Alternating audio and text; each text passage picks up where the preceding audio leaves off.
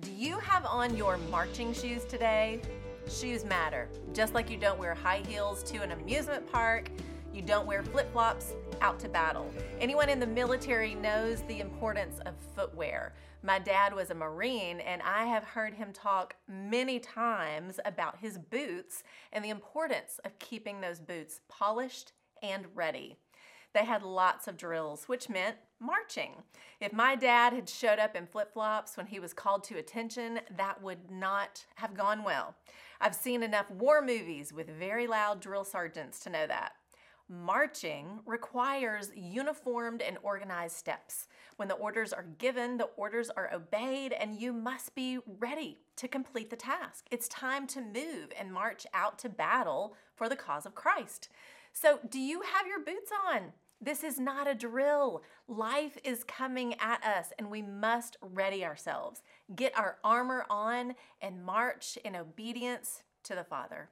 Lord, whatever you have for me this day, give me the grace to walk it out.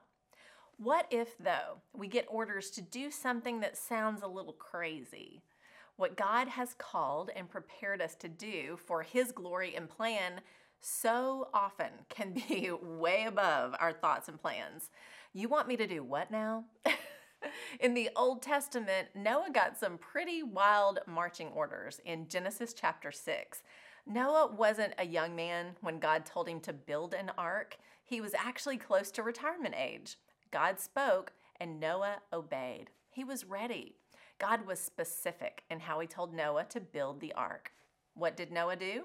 Genesis 6:22.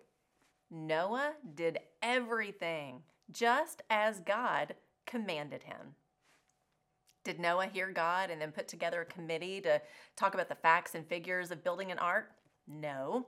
Did Noah hear God and then ask a ton of questions about what, how, when, and where? No. Did Noah start building and get to maybe year 99 of construction and all of a sudden take the advice of the people around him over what God had said? No. Noah put his boots on every single day and obeyed what God commanded him to do. That's a good soldier. You don't ask questions or question your commander-in-chief. When God speaks, we must heed the call on our life and realize this is not a drill. This is our time to be where we are in history for such a time as this. Maybe it's not building an ark, but maybe it's building a bridge and loving someone who hates you. Maybe it's saying yes to crossing the street and reaching out to someone who's hurting. Maybe it's saying yes to the open door, the invitation, the nudge in your heart to move out, put your boots on, and get your hands dirty by getting involved in something you know God is calling you to.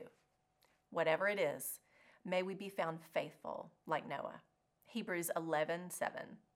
By faith, Noah, when warned about things not yet seen, in holy fear, built an ark to save his family. By his faith, he condemned the world and became heir of the righteousness that is in keeping with faith. God is calling us to move. God is calling us to build. God is calling us to obey. How do we do that when we can't see what's ahead? By faith. That's the truth. This is not a drill. Get those spiritual boots on and march ahead to where God is calling you. I'm Lori Klein.